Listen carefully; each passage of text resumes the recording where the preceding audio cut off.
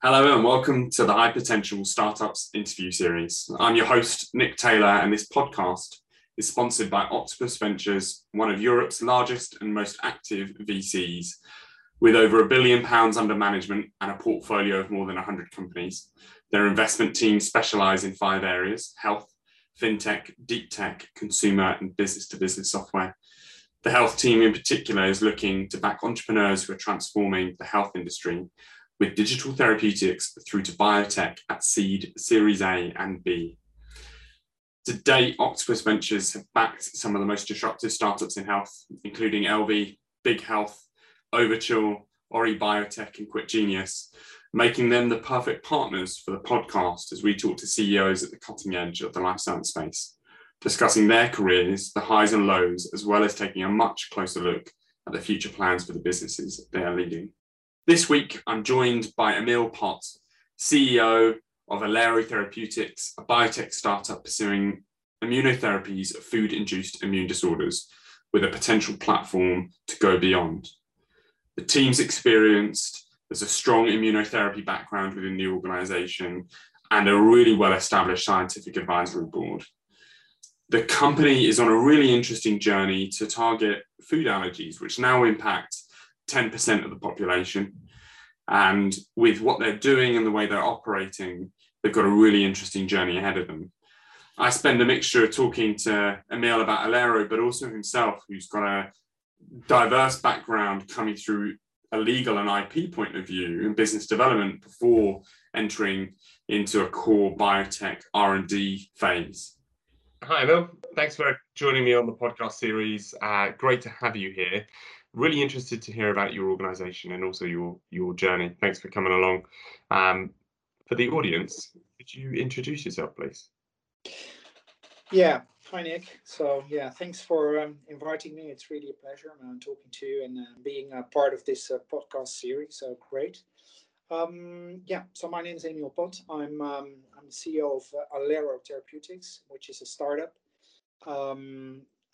that was established in end of 2016 in Belgium, where I spent most of my my career. So I started in the last century in 1998 at the Vlaanders Institute for Biotechnology, where I was the first licensing manager, business development manager, and being involved in setting up several startup companies. And some of them might be familiar to you, like Crop Design in the agro space and Ablings in the nanobody space. At that time, when we started, it was still camelid antibodies, but we changed that into a more general name, which didn't refer to these beautiful animals. And one of the startup companies that I was involved in out of VIB called Actogenics was that started in 2006. I joined as a co-founder and business developer, but also as an IP attorney because I'm a registered European patent attorney. And that was a company that where I sort of learned the most in the 9 years that I was working within the company. So we experienced some highs and lows. So it was a bumpy road, but there, from a bumpy road, you learn the most.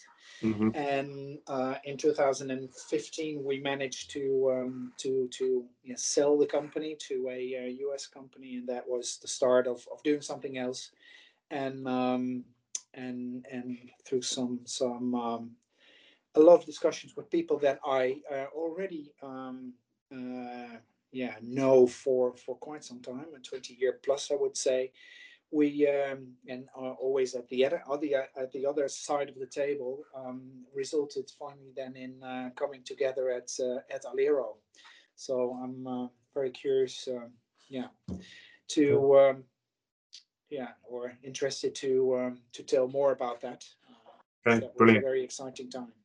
Okay, so wind me back to European patent attorney, studying law, getting your qualifications there, and taking the leap into the biotech life sciences world. Was there is there a science background, or was it just naturally you sort of fallen into the space in the ecosystem? How have you come about having life sciences and as the center point for your career? Yeah, no, indeed. That's a strange move in my career because, yeah, indeed, I've studied law. So normally you end up in a law firm. Mhm. But actually, I always had an interest in science, and that was also in my school. I had a lot of of my courses were like math, physics, etc. But I didn't know what I wanted to do, so I thought, okay, let's do law. Then you can become anything. But yeah, right after actually I finished law school, then yeah I did some entrance in patent or in law firms, but the University of Groningen, which is in the northern part of the Netherlands, came to me and said, "Well, we have these beautiful inventions that are lying on the shelf, and they need to be patented, and you are a lawyer, so yeah, you know everything about patent law and about commercializing these inventions." Well, normally that's not something that you do as a lawyer to really commercialize inventions, but actually that triggered again my interests for the science, and yeah, then I was off. So I was yeah I never looked at a career in a law firm again, and just focused on on science, and that's what I did in my 3 years after graduating, or finishing law school. I worked in the Groningen TTO office, Yeah. but then I learned, okay, in the Netherlands the TTO landscape is not that great and advanced, and then the Flanders Institute for Biotechnology was started, and I was immediately interested in that model and thought, okay, this is the way how you should approach that Okay. technology transfer.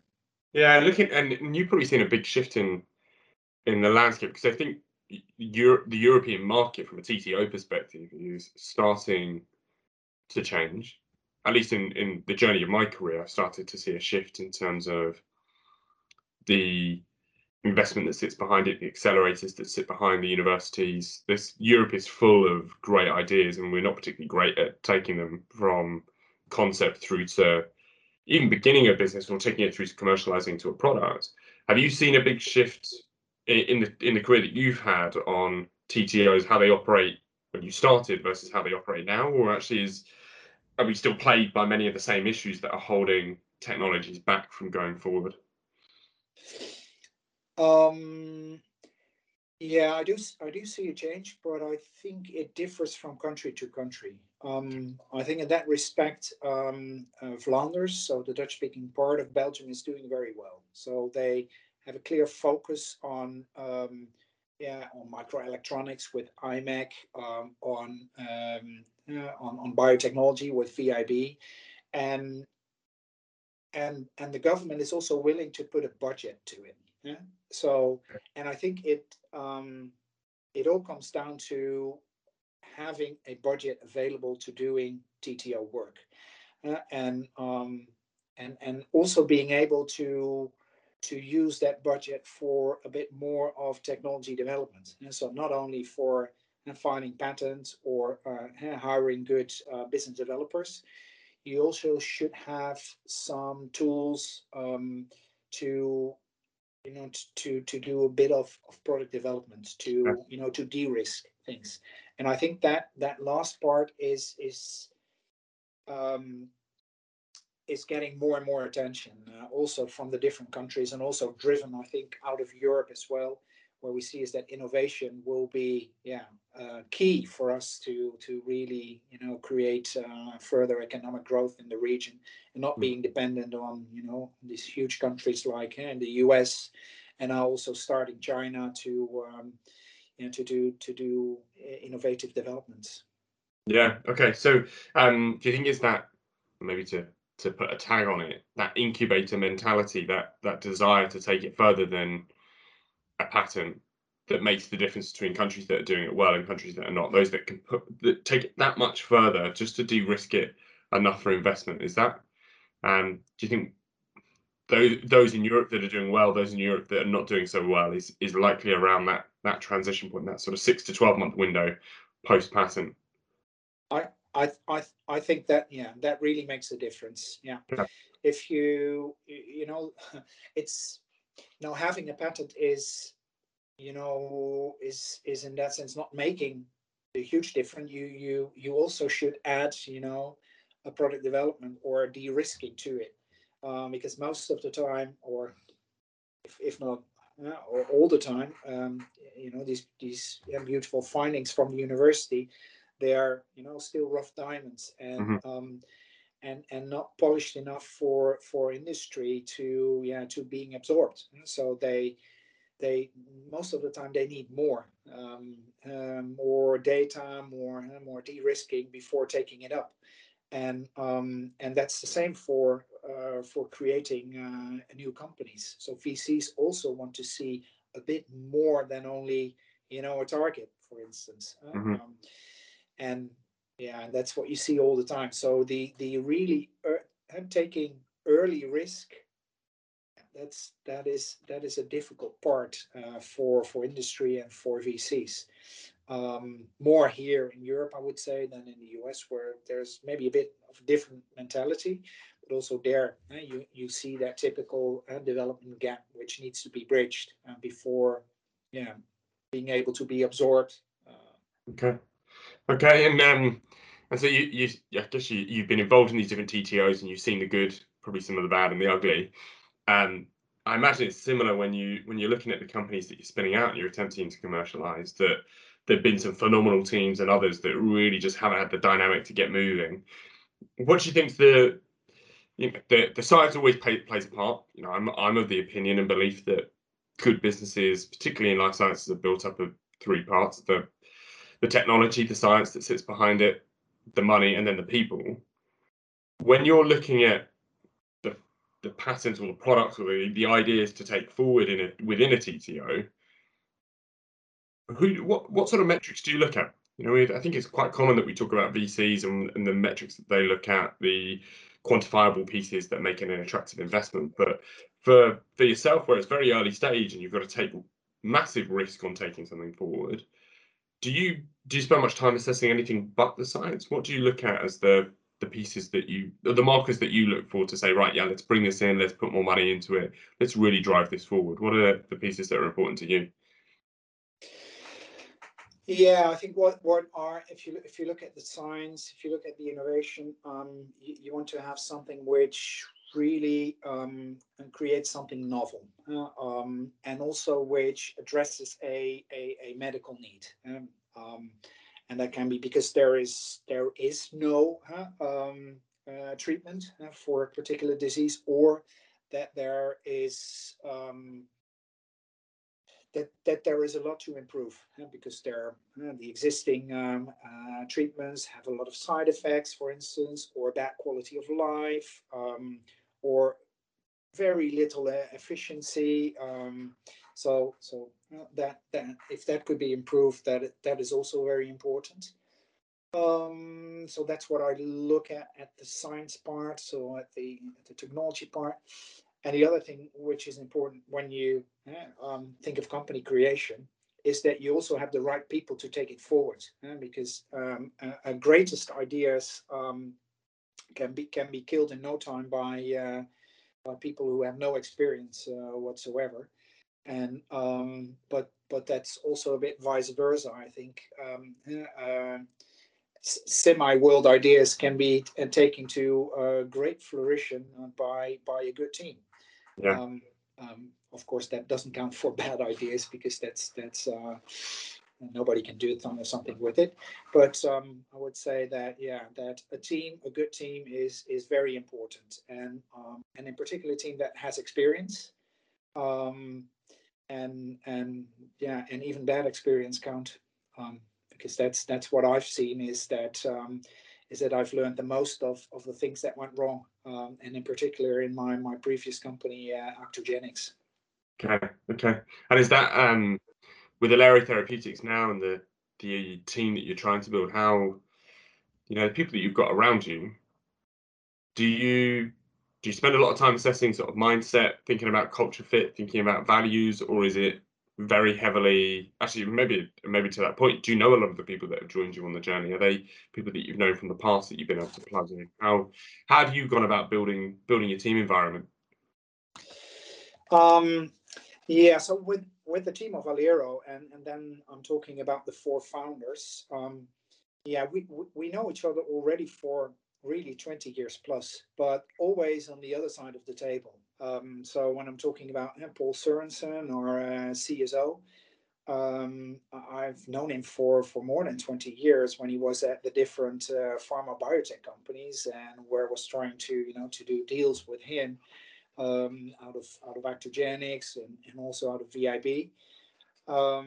And so we developed a friendship, and also could talk about the science, about possibilities, opportunities, and the same with Kees Leenhout, so our COO CTO, who I've known from my time in Groningen, where he actually also founded a company, and the same for Federico Grego, who is our CFO, and who was co-CEO of the Leti Pharma family, which is a mid-sized allergy company in Europe.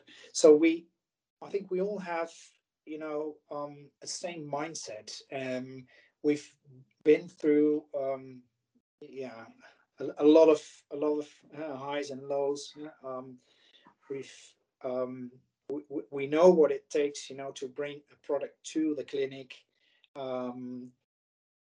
We know that sometimes shortcuts are not desired, but we also know, what are the right things to do. What do you need to collect in terms of data, de-risking, and I think that helps. And actually, we started out of a discussion that was related to, okay, you have this immunotherapy in allergy, and also maybe a bit, in autoimmune diseases, but there is such a problem with the bioavailability. So, and that's how we, started to think. So first me and Paul about, okay, you should improve that. And so the sublingual immunotherapy, we should improve that. And at the time with Actogenics, we tried to address it with, with the genetically engineered bacteria that you deliver in the intestine. Okay, that has also a lot of challenges. So how can you overcome that? And then we thought, we should do it, orally. Yeah. So actually, it was innovation at the kitchen table, sort of. And then we said, but then you need to have, these live bacteria. We should get rid of it. We should make it inert, but keep the same properties. And then we thought, we need to go to Kees. And we called Kees and we said, we have a wonderful idea. We think that your bacteria-like particles are great for tolerizing. And instead of what he was doing, actually vaccination, so vice versa. And to our surprise, he said, I know. And that's what I already proposed to my board, but they don't want to put money in it. And they were doing actually clinical trials with a vaccination, but within 3 months they had the results, and it was like we mentioned.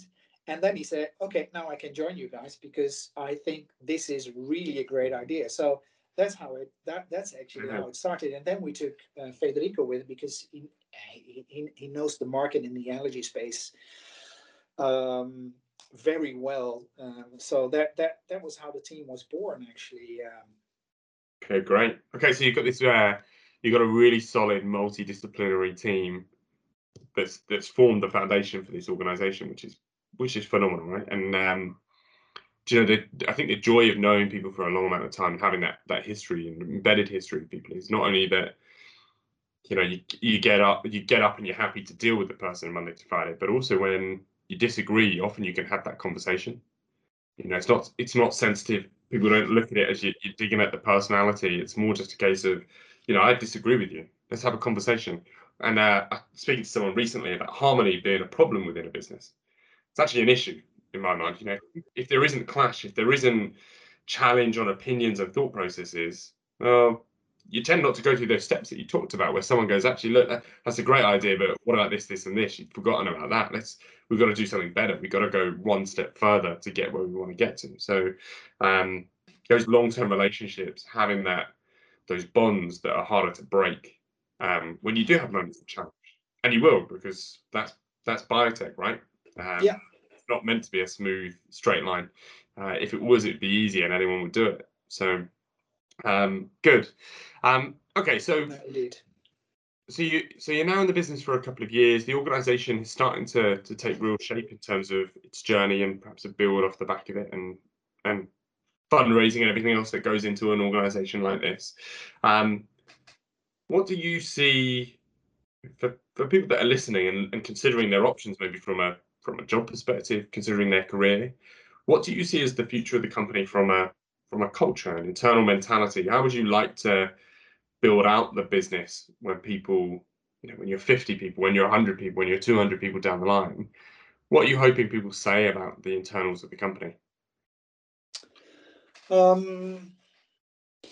Yeah, I hope they will. When we were successful and when we sold the company, is that when they're looking back, is then I hope they will say, it was really fun working in the company. It was always, it was content driven, but there was also a lot of joy and actually, it wasn't really work. It was, it didn't feel like working. Yeah. Because we enjoyed it and yeah, and I hope that they also don't feel it like there was stress. It can be busy, and it will be busy because there's a lot of work and you need to work hard, but without stress, without that kind of negative things. I hope that they will experience it like that, and that we and that we can still come together and be friends, and that there's no and that there the friendship maintains. So that is what I hope. Afterwards, right? Okay. For a bit of a personal question then, on the note of stress and well-being, and it's important to look after yourself. Do you do you spend a lot of time on your own well-being? Are there things and influences on you that you've got the challenge of being CEO? It's an isolated job. It can be really tricky. What do you do to look after yourself and keep your head stress-free and focused on the right things, and almost converting that pressure into good behaviors instead of bad behaviors, which I think is often the difference between stress and high performance. Is often how do you deal with it, how do you cope with it when you've got pressure on you? Yeah, okay, that's that's a good question. So physically, what I do is I make sure is that I'm in good shape. So what I do is I do triathlon training. So during the week I swim, I run and bike. So to make sure is that that that I'm physically in good shape, because that's, I think, very important. And then what I try to do is and having no stress is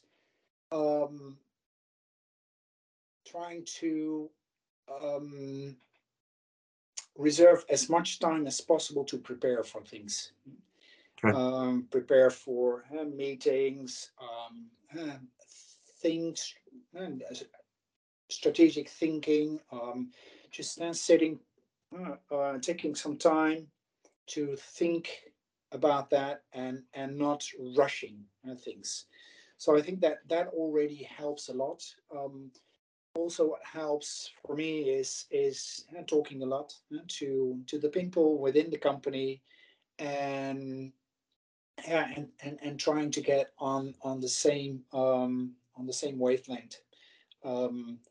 not only within the company, the team itself, but also with the investors, and actually, yeah, making sure is that the whole herd is on the same line and on the same and want to go to the same direction.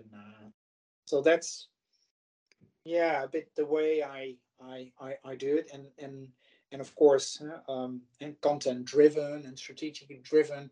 I also would like to pinpoint the direction, but it's not always the exact direction that on beforehand that you have in your mind that is resulting in the final direction after you've talked to all the people, etc. So, but that's okay. It's once if the direction and the resulting direction is okay and leads to success, of which I'm convinced, because I need to be convinced, because otherwise, yeah, we need to turn direction. But if the joint direction has success, then I'm happy, and I think that results then in less stress. Oh yeah, and that natural desire to listen to people, I think, is a phenomenal skill in a CEO, because a good CEO listens to those around, takes it in, absorbs it all, and goes, right, here's the right course to take. That balance between designing a strategy but doing it based on gathering the intelligence that you've got. The reason you build a team of brilliant talent around you is so that you've got the opinions to listen to at the right point in time to build the right strategy and then begin to execute that strategy. And if you need to pivot, biotech, you've got your 90-day plan, your 360-day plan, probably a 5-year strategy and a 10-year strategy. The reality is probably every day you tinker with it and you're veering course slightly as you navigate your way towards those checkpoints and those signposts that measure success, whether that be stepping into clinical trials or heading into a phase 3 or looking at sort of regulatory strategy posts. Yeah, no, indeed, and I do have a strong opinion, about corporate strategy, business development strategy, and clinical development. I do have a strong opinion about that, but I'm always open for for counter arguments where I need to think, oh, maybe, oh yeah, okay, maybe that makes sense indeed. Maybe it's even better. So I think it's good to show your opinion, to confront the team with it, and people outside of the team, but then get feedback, or allow to get feedback, in order to to improve that, to improve the the direction, the strategy. Yeah. I think that's important. Okay, good. And so you've made this journey into life sciences, and you've now been in the industry for sort of 30 odd years. Is there what's the thing that gets you out of bed in the morning and gets you sat back down at your laptop and going again? What's the driver for you? Yeah, I would say that the driver is at the end it's the patients. Okay. Because I've seen through the years some really wonderful science, and things where I think, okay, if these can result in something, in a treatment for the patient, that would really be great, and and I've seen, recently, very recently, even some stuff in the oncology space, and because I'm also doing some work for Oncode Institute, which is a cancer-related institute in the Netherlands. I've seen things which are really quite simple, but could improve the survival rate of patient of a subset of patients, with 60%. Well, that is amazing. But also in the in the field that we are working in, allergy and autoimmune diseases, if we can cure type 1 diabetes, and I've seen some really great results where we also would like we also are embarking on that. That could cure really type 1 diabetes, to readdress the immune system, to reset it, and really, have the body and the immune system accept these autoantigens, that would really be great. Then that is what gets me out of bed, and that is what makes me the most happy. Okay, Of all good. things. So for people listening that don't know Alero Therapeutics, what's the mission and vision for the business?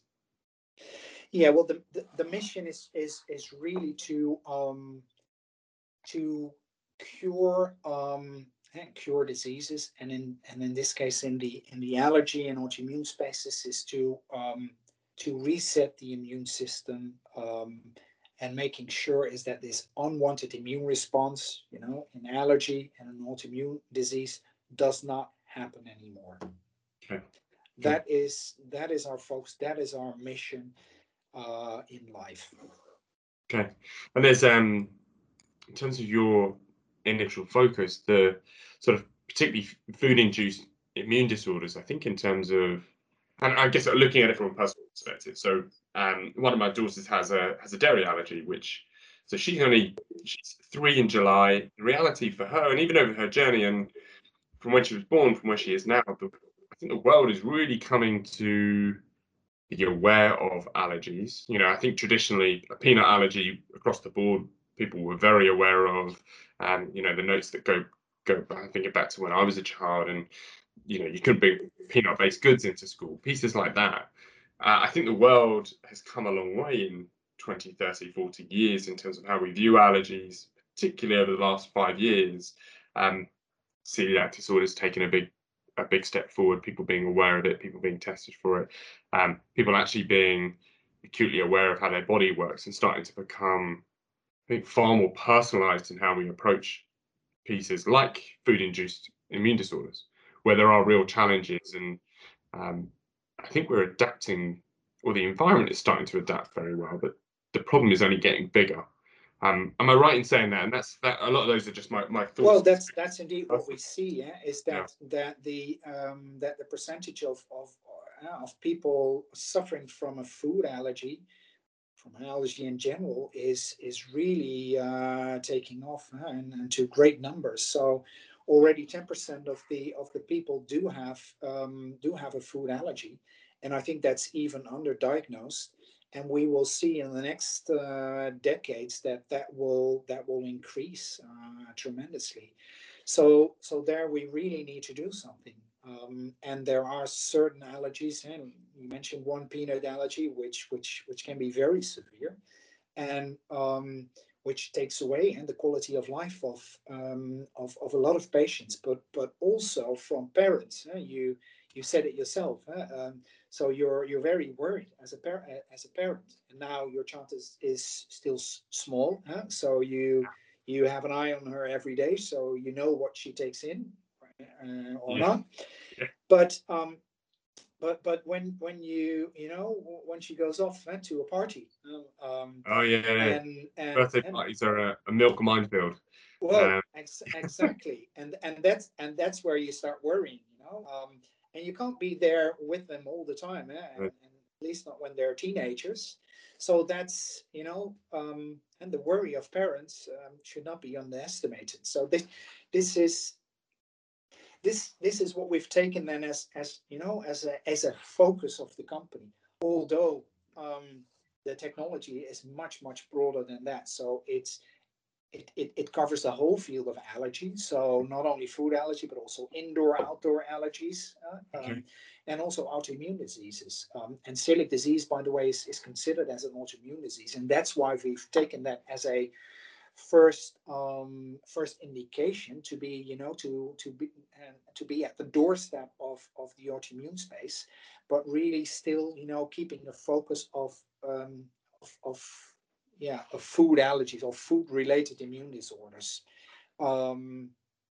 Just as a company to get a focus, although it's even broader than the two spaces that I already mentioned. It also relates actually to all the ADA and gene therapy treatments, because that's also what we can deliver. We can learn the body to tolerate these antibody treatments, but also the gene therapy treatments. So and that the reply and the immune response on the capsid proteins on the viral vectors.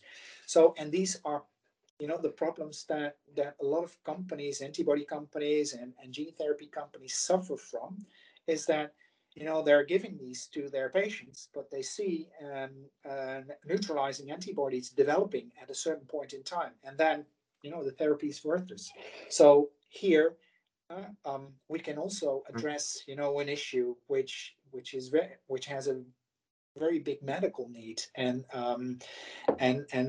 at the moment, and we consider that as a business development field. So we're doing only partnerships and related to specific targets that they're working on.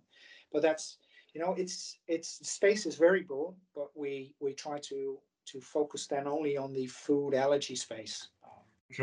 Okay, so that's the initial focus for the business, and so you've got a great team. You've got some really solid scientific advisors in the backbone of the business, and just to touch on the size and scale of the issue, because you mentioned there's sort of 10% of the population have essentially a life-threatening, or at least an allergy-based, a food allergy that would impact them 7 days a week. You get up in the morning and you've got to be conscious and careful of operating and behaving in a certain way for risk of I think any form of anaphylactic shock or any form of anaphylactic reaction. When you look at celiac disease, how broad does that cover? What's the reality of the scale of the issue for across the world, across Europe, US, for celiac?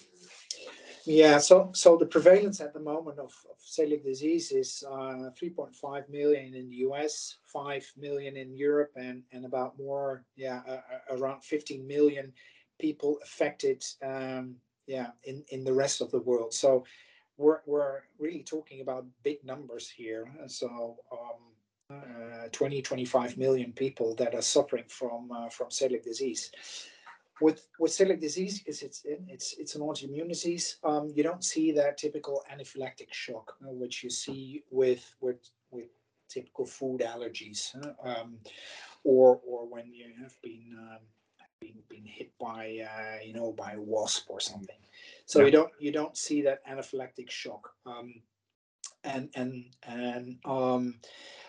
and that's also one of the reasons why it's even safe, to really challenge celiac disease patients with minute amounts of gluten, where they're allergic to, where they have an immune response to. So, and that's also what we use in our innovative products. So in our patch, the patch that we've developed to be applied in the buccal space. Okay. So and with celiac disease, you mentioned it doesn't have the sort of maybe atypical anaphylactic pieces that come off the back of it, but there are. So the reason this is a big issue, am I right in saying that? Yeah. This is just from experience with friends that I know. There's really no solution other than avoid gluten wherever possible. And I say wherever possible because it's almost near impossible to avoid, because it's in pretty much any product you look at. Are there any treatments out there? Are there any options for anyone besides strict diet management? For celiac disease, there's no option at the moment. So that's only a gluten-free diet. Yeah. Okay. And then in terms of the impact on people's lives, of course, the day-to-day, but the reality of them ingesting gluten, significant potential triggers off the back of that. Is that right? So, if someone was eating a croissant a day, they're going to have potential issues like neurological disorders, potential cancer, infertility. The sort of scale of the issue for someone that suffers from this is pretty long-lasting and damaging to attempt to try and lead a very normal life. Yeah. No, indeed, and that is actually what we try to restore. And this is, and so we have at the moment a whole preclinical program, tox program, and also clinical program ready, which we have presented to the Swedish medical authorities for scientific advice, and actually which they last month approved. So they agreed with the way how we would like to develop into the clinic, and that basically says is that we're going to for 9 weeks we're going to apply one patch Okay. per week to these patients, and after 9 weeks these patients should see an effect. And so that's what we have as one of our clinical endpoints. Obviously, because it's the first in man, first in patient, our primary endpoints are safety, obviously, but we're also in other endpoints, exploratory endpoints, looking at efficacy as well. And that's what we see as our target product profile, is that we during a period of 9 weeks we're treating these patients with a patch every week, and then we should see that there is an induction of immune tolerance towards gluten. What we do expect, though, Okay. and that's the nature of the patients, more being prone towards loss of tolerance, is that every year we will need to do a retreatment of 1 or 2 patches per year. Okay. So the product that they're receiving, so a patient comes into hospital or comes into a treatment centre. I presume this is being administered within a hospital as it stands, but long term this would be something that someone potentially does at home, gets picked up the prescription, takes home. It's typically a home-based product. Yeah. Okay. So mouth patch, and is it a device or is it a drug? What's the route and path for the business? No, this is a this should be seen as a drug. Okay. So it's regulated through the EMA in Europe, and through the medical agencies in the different countries, also FDA. So no, this is seen as it should be seen as a formulation of what we have in our drug, which is the bacterial-like particles for inducing tolerance, and the particular antigen. So in this case, it's a gluten, it's gliadin, a gluten antigen, and so it's just a formulation. It's not a medical device. Okay. And what are the advantages of using those non-living bacterial particles? Because you can standardize them very easily. You also know exactly what you put in, and also what is being delivered. So there is you can easily establish the dose and also the ratio with the antigens that you're formulating. Okay. Was there any reason? So the patch, you mentioned the patch is designed to be put into your mouth. Is there any reason you're not considering a sort of a nicotine patch equivalent and putting it on your shoulder, or sort of directly ingesting it, which is maybe not a good idea with the patch itself? What are the options, and what's the reason that you've gone down the route that you have? Yeah, no, that's a good question, because there are companies who have a patch which is put on the skin, and in that way they want to deliver antigens, but actually the skin is more prone towards defense, and so that would easily lead to the opposite reaction, which is being some kind of a vaccination approach. So to rather combat the antigen than tolerize them. Whereas the mucosal layer, so the intestinal mucosal, which the oral mucosal layer is part of it, is actually a privileged immune tolerance environment. So it sees, like the intestine, it sees foreign antigens, throughout the day. And so they've learned is that they should create a tolerizing environment. So that's what we've used, And in this case, we've used the oral mucosal layer because it's easy to reach, and much easier than the intestinal layer, where you have lots of meters of bowel, where you need to compete even with 2 kilograms of other bacteria, and so we rather used and thought of using the oral mucosal layer as an entry point for draining to the lymph nodes, and creating a systemic effect and a systemic induction of tolerance towards the antigens that you're delivering. So that's why we also call it immune antigen specific immune tolerance, rather than immune tolerance in general, because we give the antigen with it. And we've shown in our experiments that the regulatory T cells that we create are very much antigen specific, and not general. Okay, brilliant.